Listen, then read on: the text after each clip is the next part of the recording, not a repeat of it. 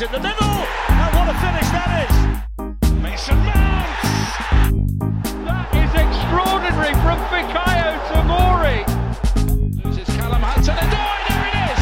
His first goal for Chelsea, the teenager, a moment he will remember.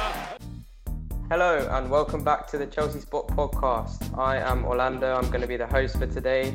You can find all our links in the description, including Spotify, iTunes, our website, and obviously, if you haven't already, follow us on our Twitter and Instagram pages. Today, we're going to be doing a bit of a reaction to the game that has just taken place, the 3-2 loss to West Ham, which we're all very, very disappointed about.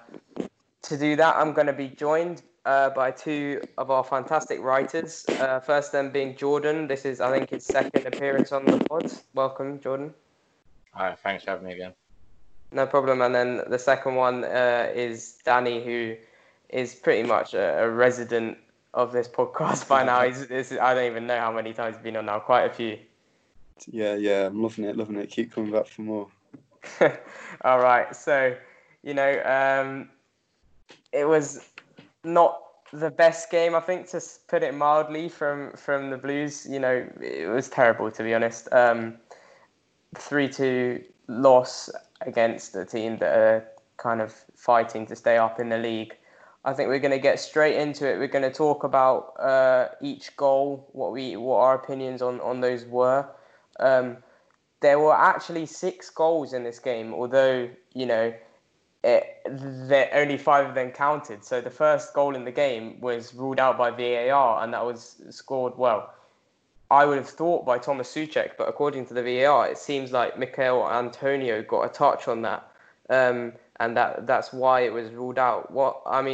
I know, obviously, everyone will know by now that I'm a referee, so I'll give my opinion on that from a referee's perspective in a second, but from fans' perspective, what did you think, Danny? Well, for me, it was just pure relief, and it's hard to not come at it from a biased standpoint. Obviously, Mikel Antonio was down, and I think half his head was in an offside position. Marcus Alonso's back foot was quite far back, so he was playing some of Antonio on, and it took the VAR about 3.5 minutes to call it, and you feel that when it's taking that long to make a decision, it should probably be given as a goal. But you guys have to let me know, because I was just so happy it wasn't counted. I could be letting my Chelsea bias cloud my judgment, really. Yeah, so for me, from a referee's perspective, and also as a Chelsea fan, obviously, I think we got really, really lucky there, because I cannot see how the VAR can see whether the ball has hit Mikel Antonio there from that angle. First of all, I can't believe that, I'm fairly sure that the angle that they were showing on Sky Sports, that's what the VAR is looking at. I can't believe that that's the best angle that they've got. It's really, really poor, to be honest. They should be able to have a better angle to see whether the ball does hit Antonio, because I don't think he's obstructing play. He's not obstructing Kepa in any way. It was poor from him, in my opinion, anyway, in the first place, to kind of come out like that. But either way, Antonio's not obstructing him. He's not getting in the way of play, so therefore he's not active. But he didn't make an attempt to play the ball either, so that's another reason why he's not active.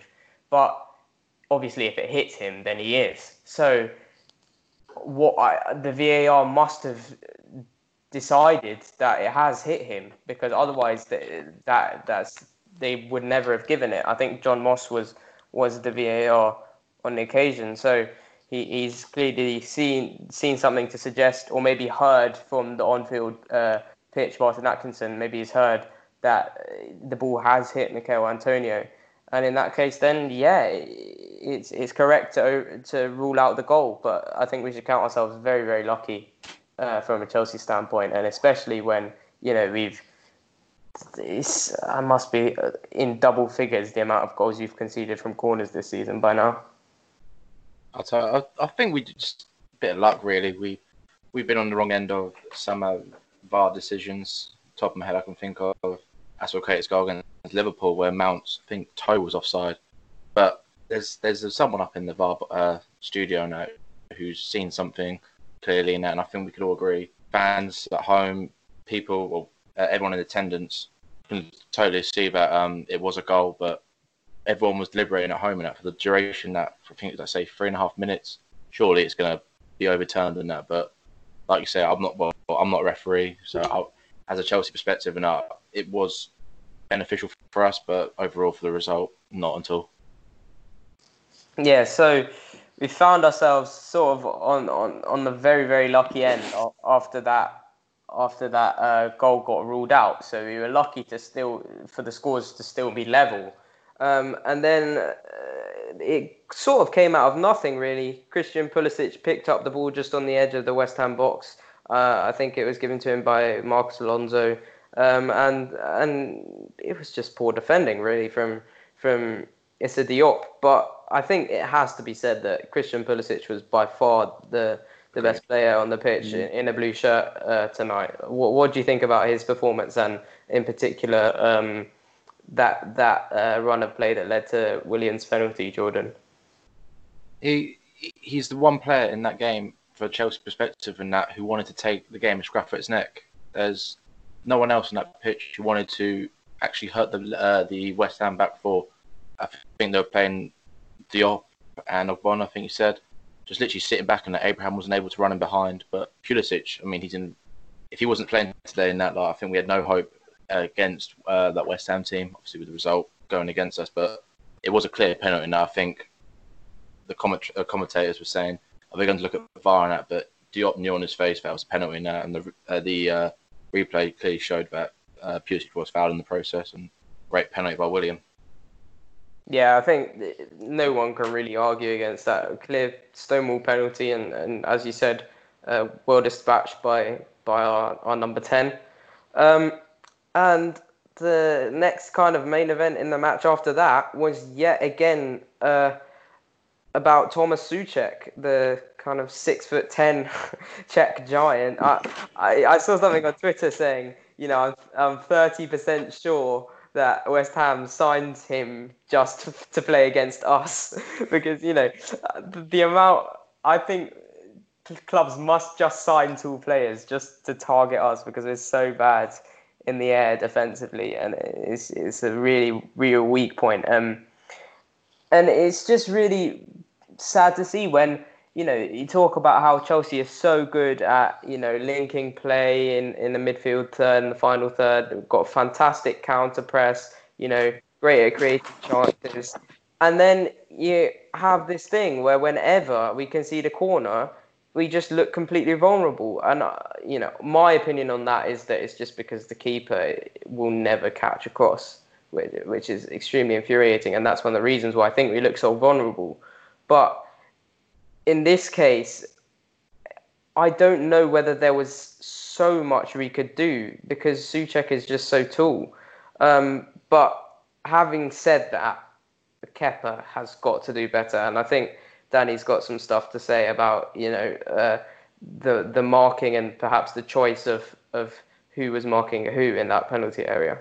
Yeah, for sure. So first thing to note is that you're only as strong as your weakest link. And it was clear from the get-go they were going to target us from corners and long throws. Like, they're getting Michail Antonio to launch it in the box. And who wouldn't, to be honest, because it's guaranteed 2 or 3 goals a game. For the corner, was Azpilicueta meant to be picking up this 6'10" giant of an Eastern European man? It was, wasn't it? So Tammy Abraham is 6'3". He's a tall guy. He's got a decent jump. I think he'd be more suited on him. I mean, we've got taller players than Aspi, so there's a lack of organisation in there. And every time we concede a corner, Kepa isn't going to catch it. But what made it worse is he came for it and got stuck, and he just had no right to be that hapless. Like, he just left the goal gaping, and we were punished on a stroke of half time. It took the wind out of our sails, and that really set the tone for the rest of the match. You could put 1,000 to 1 on bet that we will concede for half time with all the pressure we have. I think we had like 1 or 2 efforts on goal.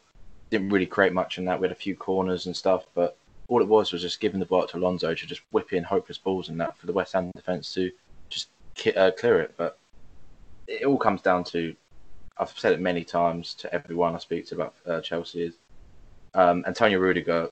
He makes me worry watching him with a football at his feet at times. Then again, he has moments of brilliance, but all you got to do is kick out for a throw in that. But he just tries to be too clever, and he kicks out for the corner, which obviously inevitably comes into the box. And that, like you say, Azpilicueta is marking the wrong man. There's no leadership between the two centre backs to dictate who's marking who.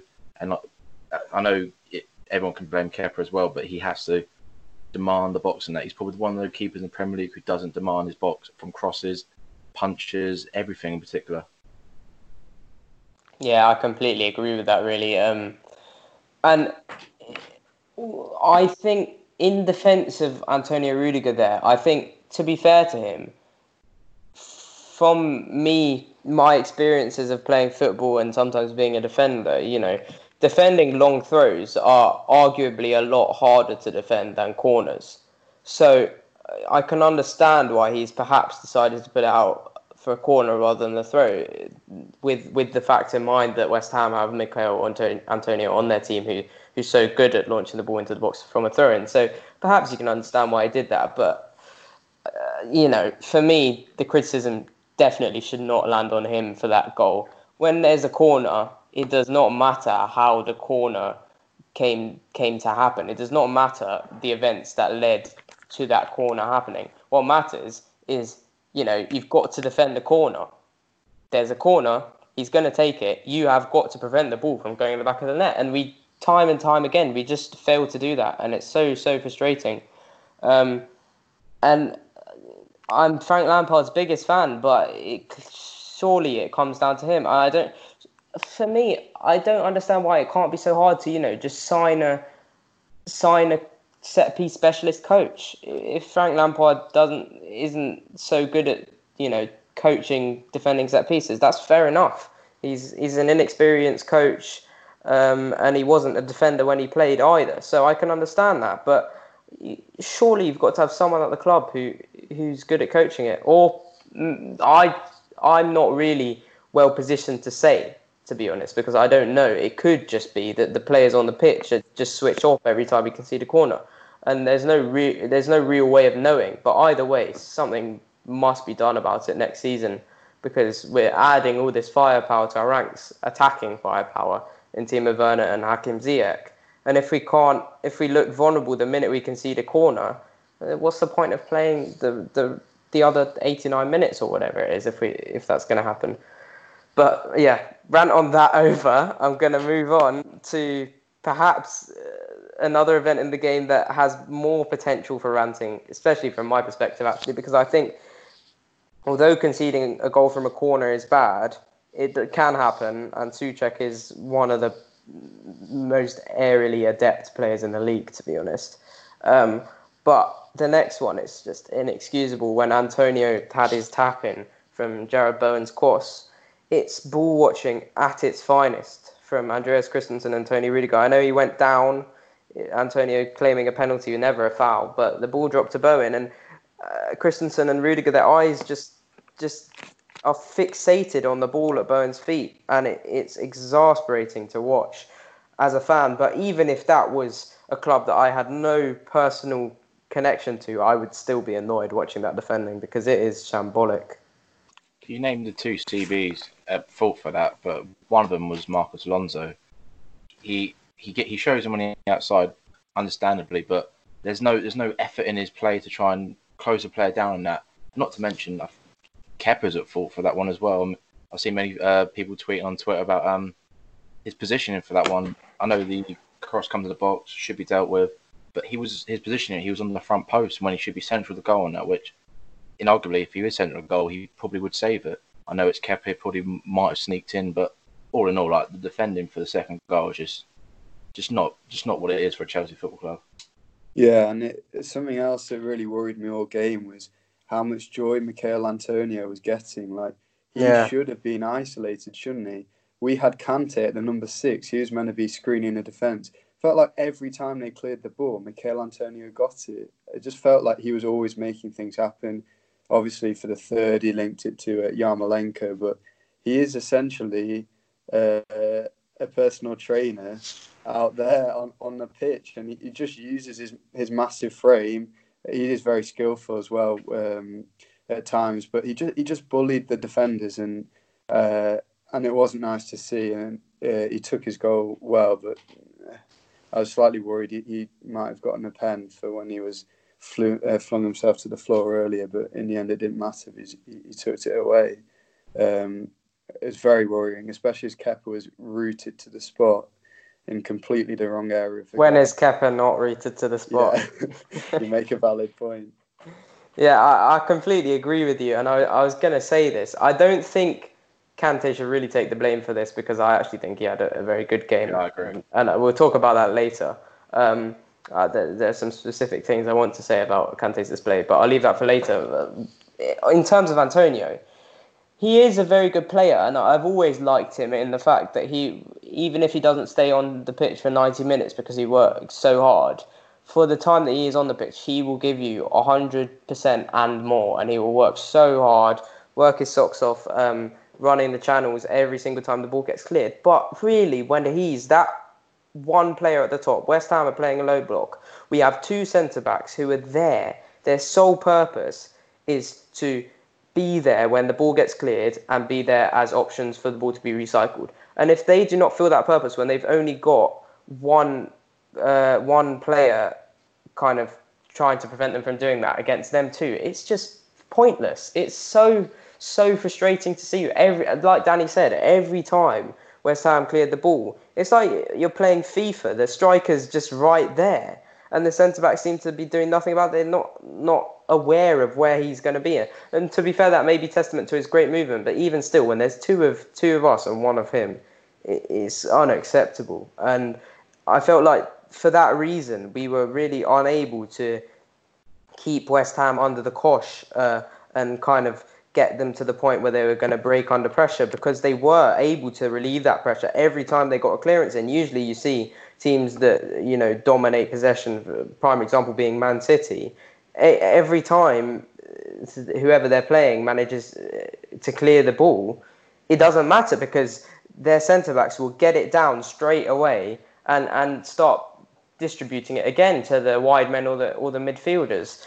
But we were unable to do that because Antonio was such a terrier. But you can't be letting him do that. So very, very frustrating.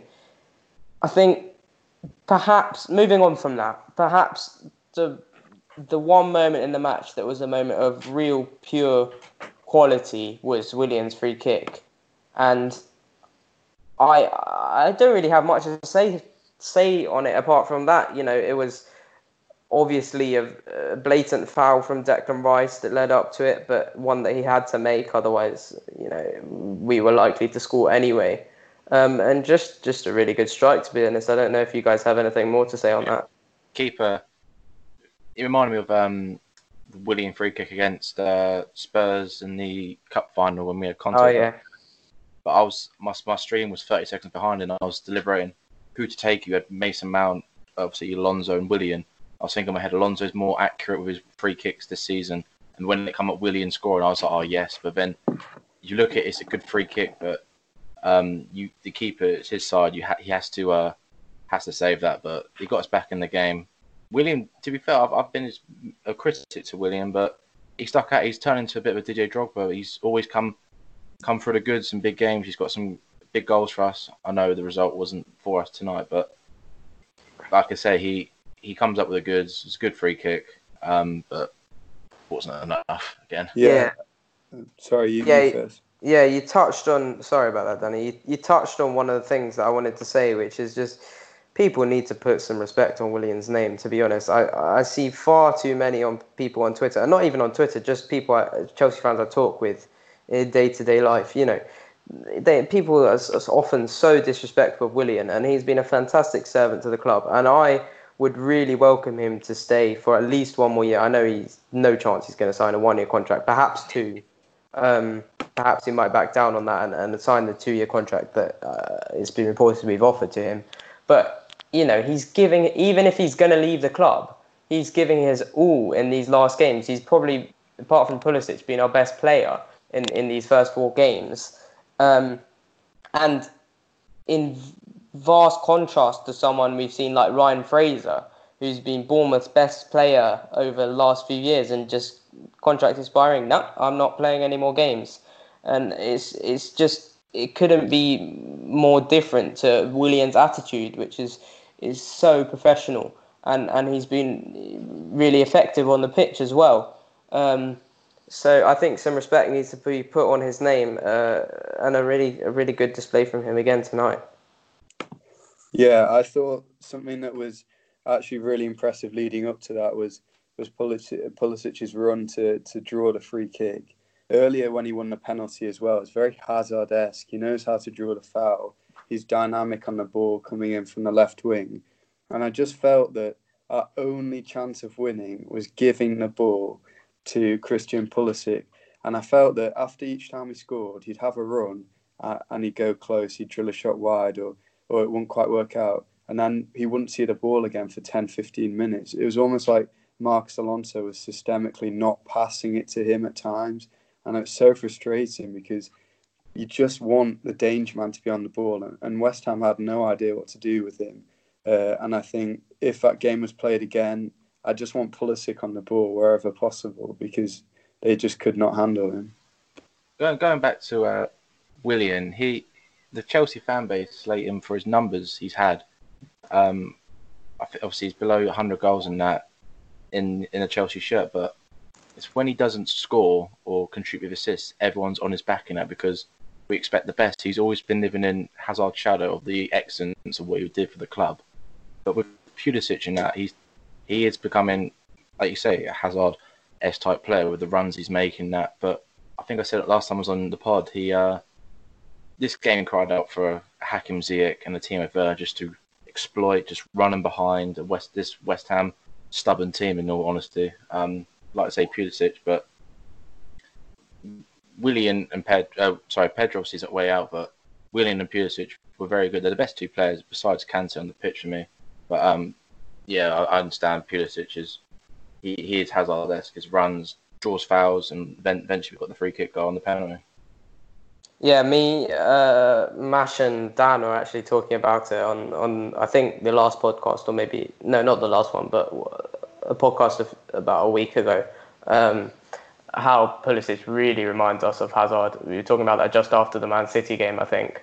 And the way he runs with the ball and he shifts gears and he accelerates without letting that affect his control over the ball. And not many players can do that well. Not many at all. And it is one of the things that Hazard was best at, one of his best attributes.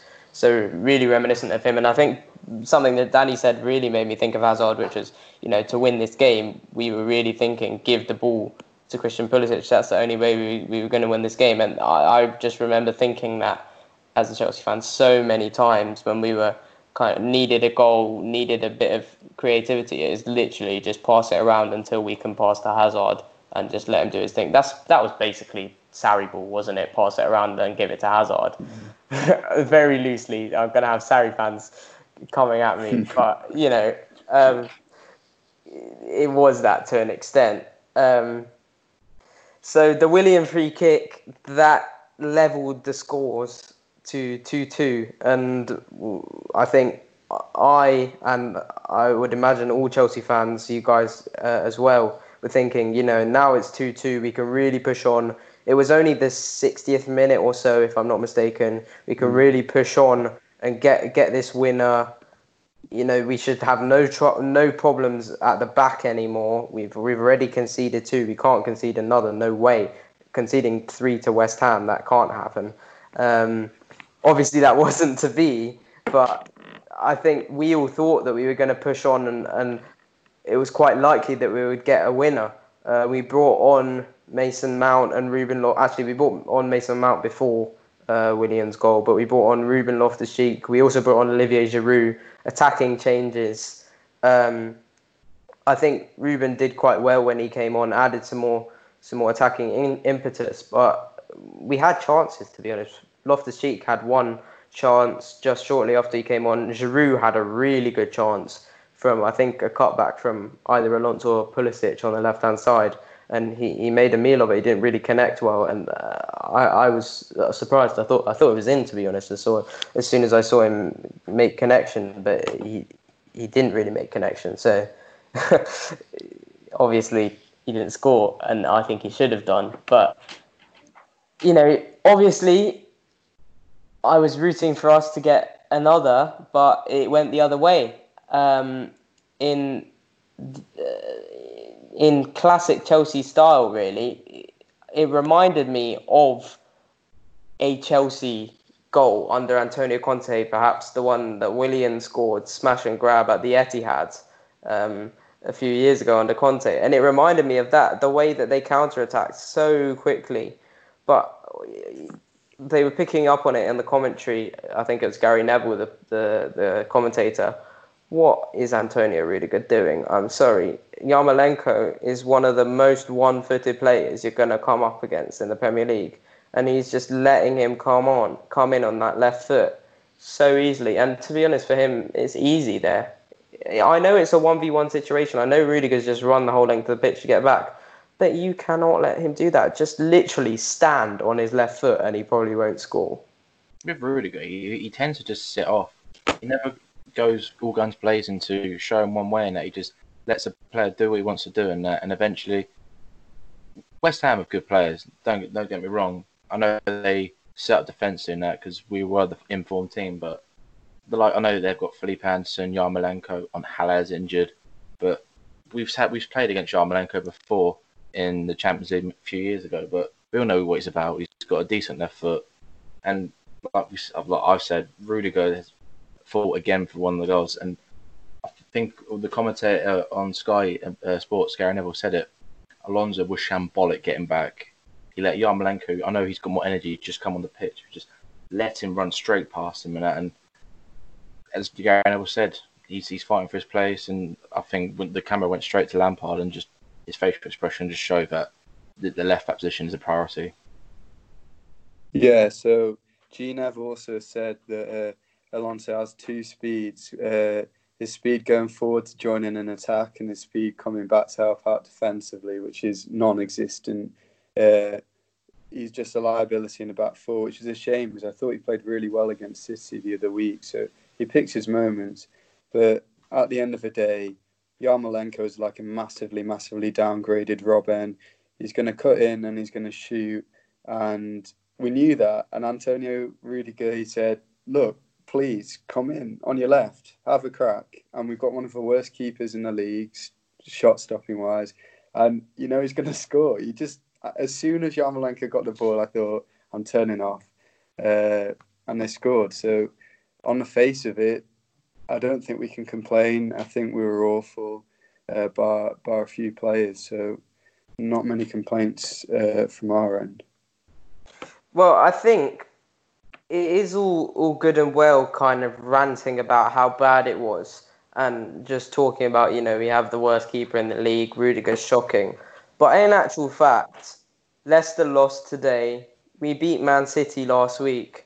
It is only one kind of bad result in a string of good results for us, really. 3 wins on the bounce since the restart. So as long as we beat Watford on Sunday, I think it is, I'm not going to be too mad because I think we all kind of foresaw this coming at some point. And although it is a very poor display, it is only one game. And I think we should be careful not to be too reactionary in the way we kind of assess things in terms of the players we have and the tactics and all of that. But having said that, we are going to kind of speak on a thing that could lead us to be semi-reactionary. And I want us to go through the lineup and have a think what this result could mean for certain players who started tonight going forward. And I think one of them, the first one I want to talk about really, is someone who I think most Chelsea fans would agree has been up there in the running for our player of the season, and that's Mateo Kovacic. Now, aside from when he came on on Sunday at Leicester. He was good in that, but all his other performances since the restart have been pretty poor. He was subbed off against West Ham. Against Aston Villa in the first game. He didn't start v Man City in one of our biggest games of the season. And he was, again, very underwhelming today and subbed off before the 60-minute mark. So I just wonder what this could mean for him going forward. And with next season in sight, Ruben Loftus-Cheek will be returning back to kind of full sharpness. N'Golo Kante's playing the number 6 position. Ross Barkley's in a good string of form, and we know that Lampard likes him. I'm just wondering, could this possibly be a sign that he's not necessarily going to start every game for us? I think with Kovacic, it comes down to the team we play against a Leicester City who are very good under Brendan Rodgers. They're attack minded, and against City in that when he come on, he was very good on the ball, breaking things up. With Kovacic, his best attribute is breaking the attack up and just dribbling past the centre midfielders. And against West Ham, against a low block with Declan Rice, who I thought had a pretty good game for West Ham, it was the wrong decision to take him off, in my opinion, because I thought the player that had no effect on the match whatsoever was Ross Barkley. But going back on Kovacic, and we've got all these players coming back. Loftus-Cheek come back on. Mason Mount tried to elevate the team's performance, and that when he came on the pitch, like you say, Kante's coming back. But going back to Kovacic, I believe he's best when he always plays alongside Jorginho, because he is a leader in that midfield, and there must be something going on behind the scenes to him not starting unless he's still got a knock or whatsoever, or there's a Lampard's not favouring him. But with that, I think it's a bit 50-50. It depends on who he plays against, in my opinion, because I think you can't drop Kante for what he brings. Loftus-Cheek's coming back, but I'm a bit up in the air with some of the players in that midfield, in my opinion. But Kovacic is still my player this season. Yeah, I think it's very harsh for him to be pulled off. I don't actually think he was poor. I think he was much better than Ross at Boss, and obviously Kovacic made way first. But yeah, you're completely right. He is known as a press-resistant man. So when you're playing a team that doesn't press, what's he really supposed to do? I thought he was all right, but for me, a point of contention was Kante's position, to be honest, and that affects the other two slots, doesn't it? Because if you're going to have Kante as a 6, you're probably going to want 2 attacking 8s, and Kovacic, although he's brilliant, he's not a goal scorer. He's not going to provide a ton of assists. So it kind of throws that move that Frank has made, kind of throws Kovacic's place into contention, in my opinion. Yeah, I think the problem is with him that he's a bit of a glamorous player, isn't he? He loves to do those dribbles that he is fantastic at doing, but he tends to go on a mazy run and then pass it backwards, and it's just like, well, what was the point in that? And I heard someone say he's probably one of the best middle third players in the world. Matteo Middle Third Kovacic is my new name for him, because aside from that, he doesn't really offer anything, and that's the sad truth. Defensively, he's not very good. He just slide tackles all the time, which is really pointless. And then attacking, going forward, he doesn't offer much in terms of goals and assists and breaking down defences, especially low blocks. So when you have a game like this, you can understand why Mateo Kovacic is being the first player to be subbed off. And unfortunately, in the Premier League, these are the type of teams you come up against week in, week out. And he just doesn't do enough for me. And I think Frank Lampard's starting to kind of subscribe to that view as well. And I think that's also one of the reasons why we haven't even seen Jorginho feature once since the restart. He's just, he doesn't offer anything going forward. He's got like 2 assists in 2 years for Chelsea, and he's only scored penalties. So what's the point in having him playing when you got N'Golo Kante, who offers so much more defensively, and I would argue And I think most people would agree with, well, should agree with this anyway, that he offers more going forward as well in terms of looking to play on the turn, looking to break the lines, and better passer as well. I've just got quotes coming in here from Lampard speaking to Sky Sports. So I'm just going to read out the quote and perhaps we can analyse what he's saying a bit. He said, "It's the story of our season. We have had many of these moments. It was a chance to go third, but you have to do every part of the game to get them. The players in those moments have to show an extra mentality to get through a game like this. I've seen us play great games, but then I've seen opportunities to jump teams or close points, but we haven't taken them. It shows the work that we have to do. You feel like we were the team who could have won, but you know with Antonio it can stick. We have to do better. There is no need for me to be down, that it's a game we should win tonight." I think that really sums up how we're all feeling, to be honest. The quote that really stands out to me is, it shows the work we have to do. We just beat one of Europe's best sides last week, but what was the point if we're going to lose to a relegation-threatened team? So it does. It shows the work that we have to do, and it is only Lampard's first season. Of course, we're going to be far from the finished product. So I think really these things happen. He's saying there's no need for him to be down. But again, it is a game that we should win. I don't know if you guys have any further thoughts on that. Just touching on his quotes and now, just watched a couple of them. They're saying about the story of the season. You can just see in his expressions and his tone of voice and that he's fuming about the result. It's a chance to go third. Clear daylight above United again, 5 points clear. But, I mean, we haven't won at West Ham since the London Stadium's been open for them, I believe. And I keep reiterating that there's so much we need to do in this team. We're not the finished product in that. It's his first season, granted, but there are players who he's looking to bring in. I know he's already got 2 coming in and there's been so many targets we're linked with, but we need to prioritise the positions that all Chelsea fans saw. Sorry to interrupt, but I don't think there's anything wrong with not being the finished product. You said it's his first season, but so what? That's the way it is. I don't see why that should be a point to criticise on. With the finished product, I know it's his first season. He's our club legend, top goal scorer. But I think now we can sign these players in that, like a left back, centre back. I think we all want after watching that performance and that. Like I think when you see the teams going for the top 4 and that, it could prioritise certain signings as well. But I know we're not, like say, the finished products and that, and I'm grateful that where we are with the young players and that, we've been crying out for this for so many years with the academies we've got. When you see us dominate to an extent against a West Ham team who's fighting for their lives in the league, and seeing some of the performance in that, it does really infuriate obviously Lampard himself and myself as a Chelsea fan. Yeah, I think the thing with me is that we've heard this post-match interview before, like the loss to Southampton at home, the loss to West Ham at home, losing to Everton away. These are all games we should be winning, and it always comes down to we need to work.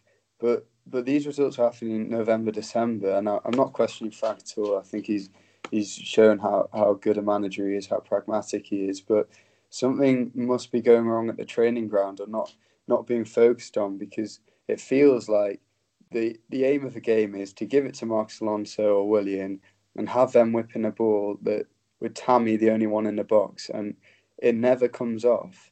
So we need another plan other than give it Pulisic or spam crosses into the box that go to no one. And I think that is something that needs addressing ASAP. Yeah, I think that is somewhat fair to say, but in my opinion,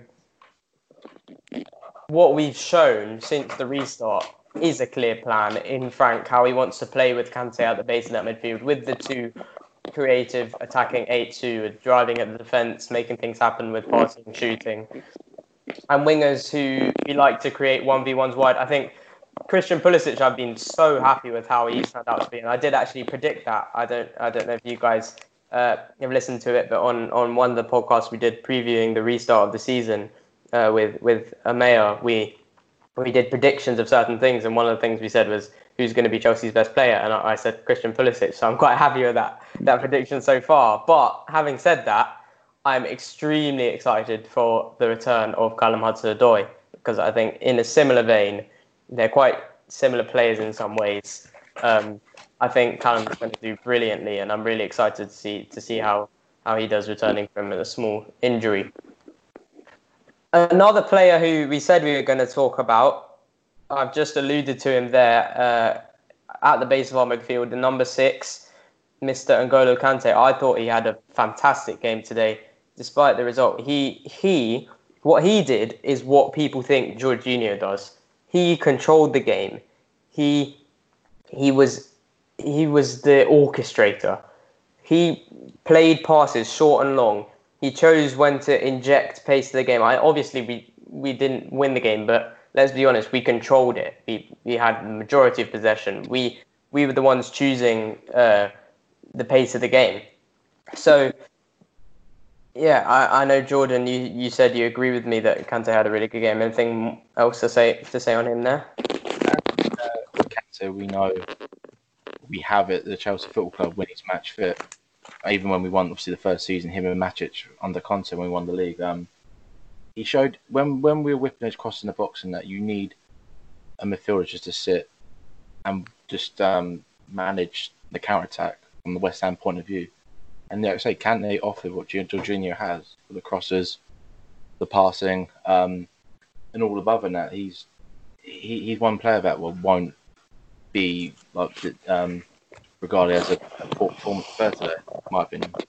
Yeah, so I'm doing an article for the Chelsea Spot at the moment about Frank's plans going forward, and it looks very much like Kante at the 6 with 2 attacking 8s flanking him, his assistant that's set to stay. I definitely appreciate that in games like against Manchester City and the games coming up against Liverpool. He was absolutely immense against City the other day. I'm slightly surprised that Jorginho wasn't picked today because his morale must be through the floor. Let's be honest, he was integral before the break in the season, and now he's being completely shunted out. And I think against teams with the low block like Aston Villa and West Ham, we're crying out for a bit more creativity. Maybe we don't need that as much a defensive engine at 6 because they're not going to come at us as much. But at the same time, I agree with Orlando. I think Jorginho hasn't offered much going forward this season. His assists show that, and Kante does control the game quite well. I just think there's definitely scope for improvement.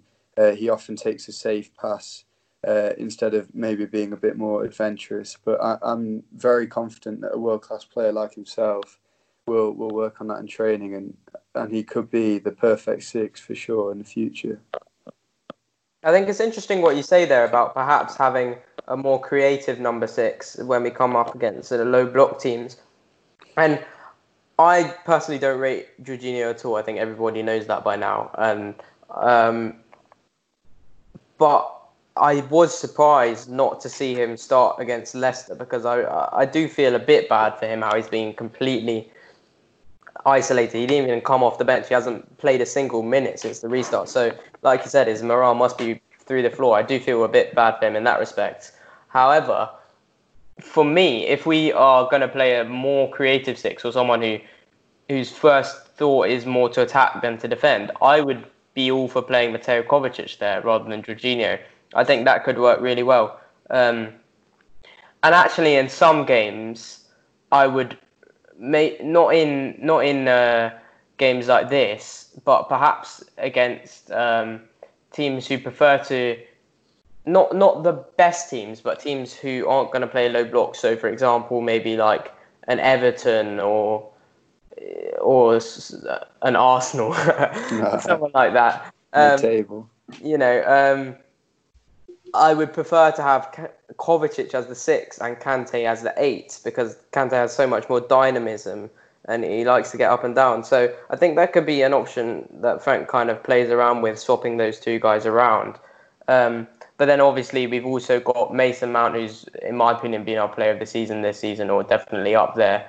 We've got Ruben Loftus-Cheek coming back from injury. We've got Ross Barkley in good form. We've also got Billy Gilmore, who can play either 6 or 8 really to great effect. Fantastic player. So we've got loads of midfield options. And like you say, Danny, I'll be excited to read your article on that and how you think he'll make it work. Another player who we've already touched on a bit, but Marcos Alonso, what do we think, guys? For me, he's fantastic in a 5, and of late has actually been decent in a 4, to my surprise. He has been quite good, but today he was not good at all. I think left back is definitely our first priority now that we've signed. Even before we signed Ziyech Werner, I would have made left back our first priority in the transfer market. But even more so that now we've signed 2 attacking players, I think left back should definitely be what we get next. I would love Ben Chilwell, despite what some people have to say about him, Danny in particular. We can have that debate if you want in a second. But first of all, on Marcos Alonso, I'd love to keep him around, even if he's not going to start every game. But just for that extra option to play in the 5. Yeah, so unlike with Emerson, where I'm not really sure what he brings. He's not good going forward. He's not good going back. Alonso at least wears his heart on his sleeve. You know, he's a good going forwards. He didn't really show it today, but especially in the back 5, he excelled under Conte, and has actually scored, I think, 4 for us this season. But he's good to have around. But what disappointed me today was how good he was against Mahrez, who actually bodied Chilwell when they played around Christmas. Alonso pocketed Mahrez the other day, and now he's getting overrun by Yarmolenko and Jared Bowen. I'm not saying they're bad players, but they're not Riyad Mahrez, and he's just so consistently inconsistent. And I definitely think left back needs addressing. It's about his positioning. He's a left wing back. Don't get me wrong. And against Mahrez, like you touched on, the whole game he was probably in our half, and that didn't have to go up and down the pitch like tonight, where he was out of position for the Yarmolenko goal. But left back is a worry. I mean, Emerson can't play that left wing back position. He's tried that, Lampard has, against Spurs. But we can probably debate on who to sign. But I think any of the targets the club have been looking at will make a big difference. I keep Alonso in around the club just for the 3-5-2 formation, or 3-5-3, sorry. But left back does worry me big time. Yeah, I think it's pretty certain that we'll sign someone, to be honest. Or perhaps, if we don't, we could see Martson give a shot. Either way, I would welcome either of those 2. I'm just going to read a few more quotes from Lampard's presser about 10 minutes ago. When asked whether he was let down by the defence, he replied saying, "No, not let down by them. We had mistakes by all, which cost us the game. I wouldn't call it a wake-up call because every game is different. It can happen. It's something we knew. We have to move on." So yeah, I agree with that as well. It's what I've been saying this whole podcast, really. We got to just move on. On set-piece goals, he said, when a team is bigger than you, as they were today, then you can work on it as much as you want, but they can out-jump you. The players have to deal with that on the pitch. I think that's true in some respects, but Danny, maybe you want to speak on that, as you alluded to, the marking. Perhaps we should have switched around Azpilicueta-Souček is such a mismatch. Yeah, so there's a degree of common sense required, isn't there? So if you've got a 5'10" right back and you've got a 6'10" man mountain, you should really be getting one of your tall centre backs or even Tammy Abraham to mark him. It's not rocket science. And again, I'm just thinking about Liverpool, and they've revolutionised the league, but most importantly, their set pieces are incredible. They score a lot and they don't concede many. And they clearly just get drilled on it in training every week. They're not hugely taller than us. All right, Chelsea don't have a very tall squad. I think we're the 6th smallest in the league on average. But I think that I think height isn't really a good enough factor to pin all our troubles on. It's just getting ridiculous now. It feels like every game we're conceding a goal from a set piece, or if not, especially a corner. Yeah, especially a corner. For me, though, the main thing is Kepa Arrizabalaga. I have zero confidence in him coming out to collect the ball, like we saw with their first goal. He doesn't have any confidence in himself, and I think that's reflecting on the pitch.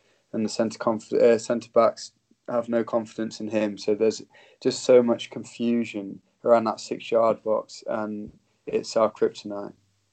I've just seen a worrying stat about what you just said, Danny, about corners. Yeah. That's our 9th corner goal in the Premier League we conceded this season from 109 Bloody face. hell. That's mad. That's nearly 10%. 8.25%. It's meant to be 3%. That's very, very worrying. Definitely everyone can agree. That is really bad. 1 in 10 corners we can see. That is awful. Anyway, it's the keeper. Everyone can say the keeper, the defence, everything. It's communication. Who's marking who? Does Lampard go zone or does he go man mark? But it's all a blend of all of them together. In my opinion, from watching that today, I agree with that, and I think it all comes down to kind of a lack of confidence, perhaps caused by the lack of a goalie who's going to come out and claim the cross, and also I think really we just lose focus every time, which is terrible, but hopefully it'll be addressed. Next question he was asked was on Christian Pulisic's performance. He said it's a big positive. He's playing well. Willian as well, getting 2 goals. He was playing well towards this level before he got injured, and he is only going to get better. So yeah, just really saying what we all know, to be honest. He is, 21, I think. Of course, he's only going to get better, but already at such a tender age. His numbers are very good. Performing to such a high level. So yeah, very exciting for us Chelsea fans. And then the last question he was asked was about perhaps do Chelsea players have a mentality of not getting top 3? And he said, I think it's something which has happened this season. We have a lot of hard work to do. We have to work towards consistency. That's something you said, Danny. We have Watford at the weekend and we have to carry on. And he's spoken about Watford at the weekend, and that is exactly what we're going to do now. Obviously, we do play Watford at Stamford Bridge on Saturday at 8:00 UK time. And I'm going to ask you guys what your preferred lineup would be and just go through the reasoning for that. I'm going to come to Danny first. What would your starting 11 be and why? Okay, so even though I'm not a Kepa fan, I'm not going to drop him for Big Willie. I'm going to stick him between the sticks. We need him in the shop window. We can't be dropping him. Hopefully we can sell him on soon. And the more game time he is, the more likely he's to get a move away, hopefully. And at right back, I'd actually stick Cesar Azpilicueta. I've been incredibly impressed with him. Some of his delivery is very good. He's an excellent one-on-one defender. He wasn't great from corners today. I found it very amusing how he kept trying to get himself in the middle of the attackers at corners, but it wasn't his best game. But Reece James has really struggled in his few minutes, and that worries me. Centre-back, I don't think Frank will drop Rudiger, but he has to go. It's got to be Christensen and Zuma for me. I can't watch Rudiger. I just can't. I have zero confidence in him on the ball, and it doesn't need any more explaining. Left back, it's like the lesser of two evils, but I'm going to go Marcus Alonso because I don't want to see Emerson, and I don't want to see Aspi on the left because he can't really cross from the left. Emerson wasn't even on the bench today, by the way. Very good. Very good. Then at 6, here's my dilemma. I love Kante, but are Watford going to really do anything coming the other way to justify him playing in the 6? I'm going to stick with Frank and keep it as it is. So I'll have Kante in the 6. I'll have Mason on his left, and I will have a tough one. I might be tempted to start Ruben as the right centre mid. It's Ruben or Kovacic, depending on how training goes. I definitely have Olivier Giroud up top. Tammy was awful today. I thought he tried really hard, but he just wasn't at the races. And then Pulisic has to start on the left because he's carrying us. And I don't know if Willian's going to be tired. He's playing full 90s left, right, and centre. But if he can manage it, I'd stick Willian on the right. So I don't know what you boys think. I'm with Danny. I think Kepa needs to play shop window. Summer's transfers coming. I wouldn't be surprised if Caballero does start, to be honest, given he played really well against Leicester in the Cup. My lineup will be based on performance of tonight, and Lampard needs to start using these young players to give them match fitness so we can go straight into next season whenever that is to start. So even though he's had a poor game against Leicester, Reece James has to start. He needs to be playing to get that match fitness, becoming the right back for Chelsea, which we all know he will be. Centre backs, I'm with Danny again. Rudiger has to be out. Our best pairing is Zuma and Tomori. I'm not sure if Tomori will be 100% fit, but I'd have Zuma and Christensen. But if Tomori's available, Zuma and Tomori. And left back, I'll put Azpilicueta there. I know he can't cross on the left, like you say, Danny, but we need assurance that side. I don't trust Alonso after watching that, because against Watford will be sitting back in that. They've got some good pacey players in that, and Alonso's gone wandering up the pitch with a poor cross into the box. You've got Deulofeu, that Sarr on the wing, and that Alonso won't have the legs to get back. Changing formation, I've always been a fan of the 4-3-3, but I think it will be the double pivot. I do see Jorginho playing alongside Kante in that role. I agree what we said earlier, Orlando. I think Kovacic will start on the bench this game. I think he want the reassurance of defence with Kante playing there and Jorginho being the leader of telling everyone where to be. From left to right, Pulisic, no-brainer. He is, as everyone says, Captain America. He's our new Hazard at the moment. Right wing, Willian, if he's still 100% fit, he starts, but I wouldn't see Pedro starting, because he needs some. He'd be like a farewell sort of thing. And for the middle, Mason Mount in behind Tammy. I only think this because Tammy was poor. I agree, but he needed Mason Mount, who's like He'll be like at Werner next season. He just plays alongside in the press, the 1-2s, all sorts like that.